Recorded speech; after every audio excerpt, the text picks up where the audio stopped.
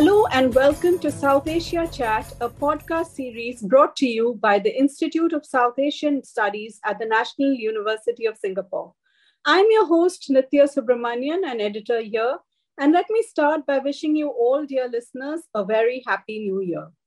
This is the first podcast of 2022, and what better way to begin than by speaking to Dr. Iqbal Singh Sevea, who has just taken over as the new director of ISAS. Dr. Sevea is no stranger to the Institute and has been a visiting research associate professor here since 2018. He is a recognized scholar of contemporary and modern South Asia, whose core research focuses on the subcontinent's politics, social and political thought, and governance. He has held many academic positions and is the author of several publications, bringing with him strong and deep connections with the academic community in Singapore and beyond. It is my pleasure to welcome Dr. Sevea. Thank you for joining us today. Hi, Nithya. Thank you for that generous introduction, and it's always a pleasure to speak to you. Let me start by asking you a little bit about your association with the Institute.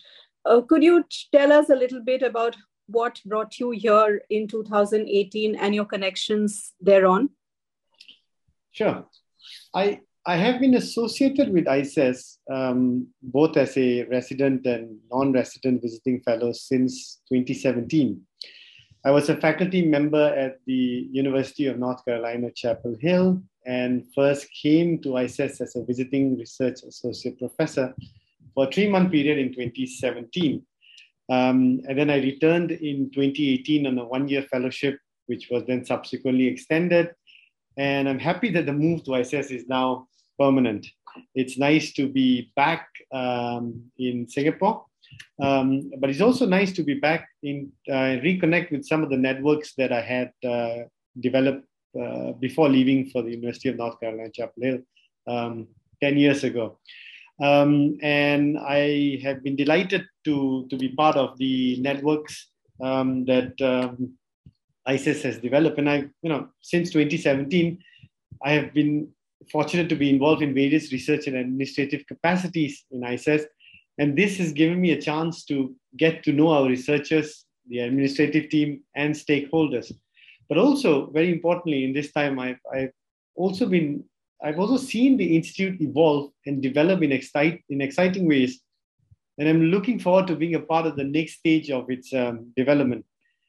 And I should just add here that as I did my undergraduate studies in the National University of Singapore, I actually have a very long association with NUS as well.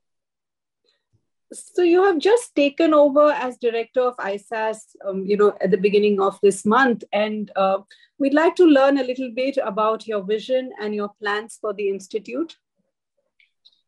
Well, the mission of ISAS is to produce research on contemporary South Asia and to promote an understanding of South Asia and to communicate knowledge and insights about it to policymakers, the business community, academia, and civil society in Singapore and beyond.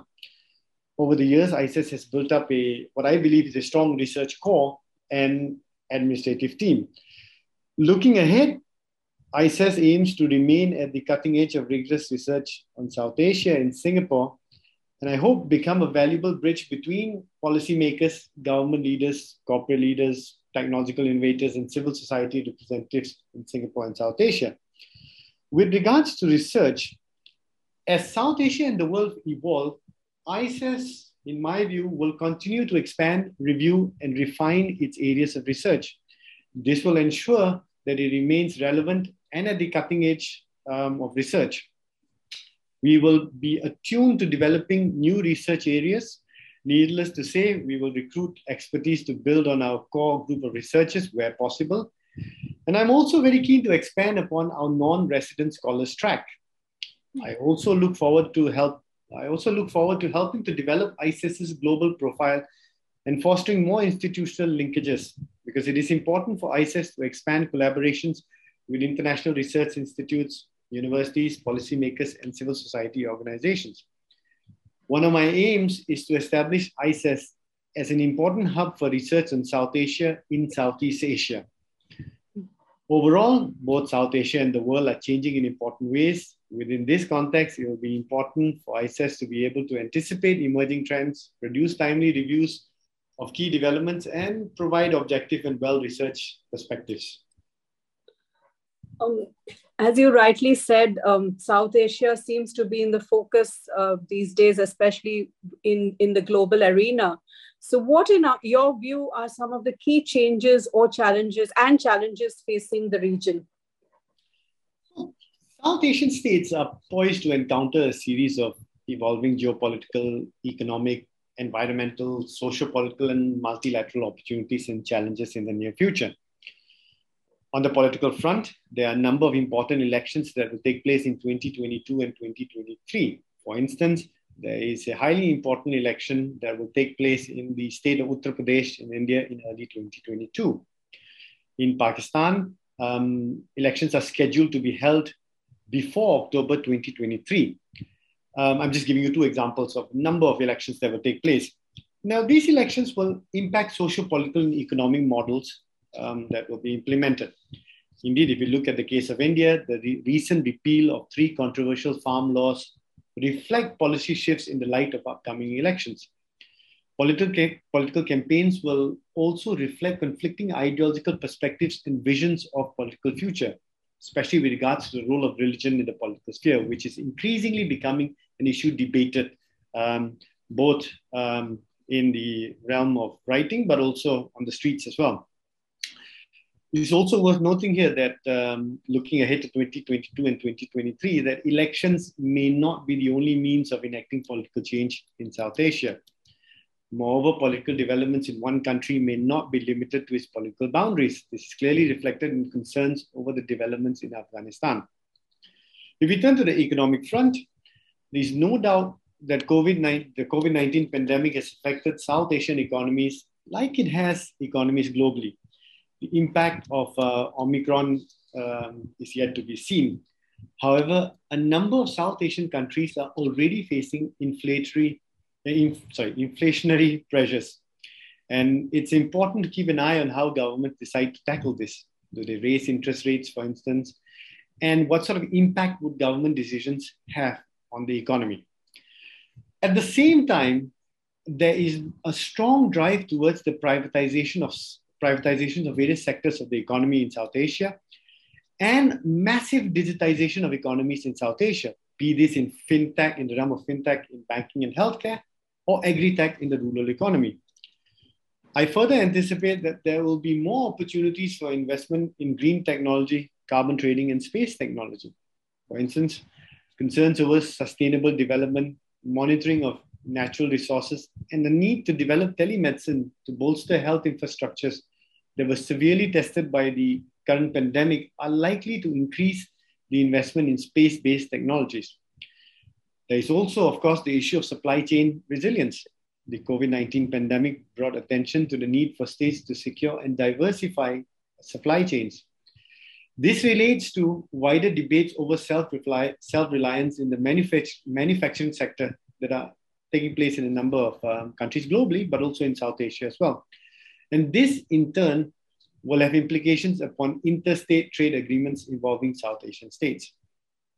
If we turn to the wider international realm, the recent resurgence of the quadrilateral security dialogue may have broad implications upon security arrangements, economic relations, supply chains, and global infrastructure developments in the Indo-Pacific region and elsewhere. New multilateral and minilateral, as well as bilateral agreements involving South Asian states are something to look out for. China's pursuance of what it defines as its national interests and geopolitical realignments in the Middle East will also no doubt have implications upon South Asia. So in short, there is much to keep us at ICES busy over the coming years. So how do you think ICES will be responding to all these changes and challenges? And you did mention new areas of research that could come up during the course of the coming years. So how will ICES be addressing those as well? Well, ICES will continue to expand, review, and refine its areas of research. In addition to developing our areas of research, I also believe that given the socio-political and economic complexities of South Asia research, given the complexities, the socio-political and economic complexities of South Asian countries, it will be equally important to focus on individual states, cities, and smart cities like Gujarat, Maharashtra, Tamil Nadu, Lahore, Karachi, Dhaka, and Colombo. At the same time, we will strive to put developments in South Asia into conversation with developments in other regions. And here, collaborations with other institutes in Singapore, South Asia, and internationally will be key. So this is the broader kind of response to how ISAS would see itself responding to changes and challenges occurring in South Asia. But with regards to your question about new areas of research itself, I should highlight here that ISAS has formulated 5 core research teams: international relations and multilateralism, politics, society and governance, trade and economics, new technologies, and the South Asian diaspora.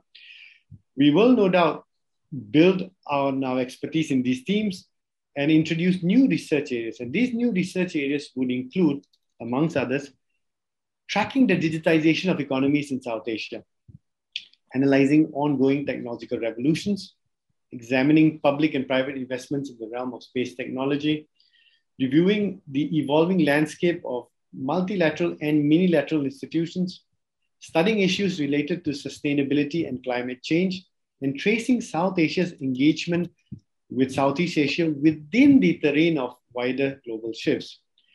In the coming months, we will be launching a new series of talks focusing on digital technology, climate and sustainability, and political ideologies that will feature internationally based scholars discussing their latest and in many cases yet to be published research.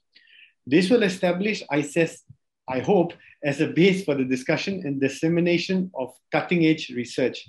So do stay tuned for more on this. And my final question to you is that ISAS has emerged to becoming an important research institute on contemporary South Asia in Singapore. How do you plan to further enhance ISAS's brand name and reputation internationally? Well, as a start, one of my aims is to establish ISAS as an important hub for research on South Asia in Southeast Asia. I believe we are uniquely placed to do this. On the one hand, we will look to further develop our collaborations with other institutes and departments within NUS, or the National University of Singapore. And I think that the research areas I highlighted a moment ago will both allow for and benefit from greater NUS-wide engagement. On the other hand, we will look to develop synergies with research institutes in Southeast Asia. I will also look to expand on our international collaborations and networks. And we found, being stuck at home during COVID, we've all found that there is technology out there which is increasingly facilitating such collaborations. And with a view towards reaching a wide audience, ISAS has done very well in developing its outputs and social media presence. In the coming months and years, I look forward to build upon this and focus more on high impact outputs. Thank you so much, Dr. Sevea, for joining us today. It was a pleasure to talk to you and learn about your plans for ISAS going forward. Well, it's always a pleasure to speak to you, Nithya. Thank you for the chat. You were listening to South Asia Chat. To learn more about our work, visit us at isas.nus.edu.sg. Also follow us on our social media handles, Facebook, Twitter, LinkedIn, and Instagram. Thank you.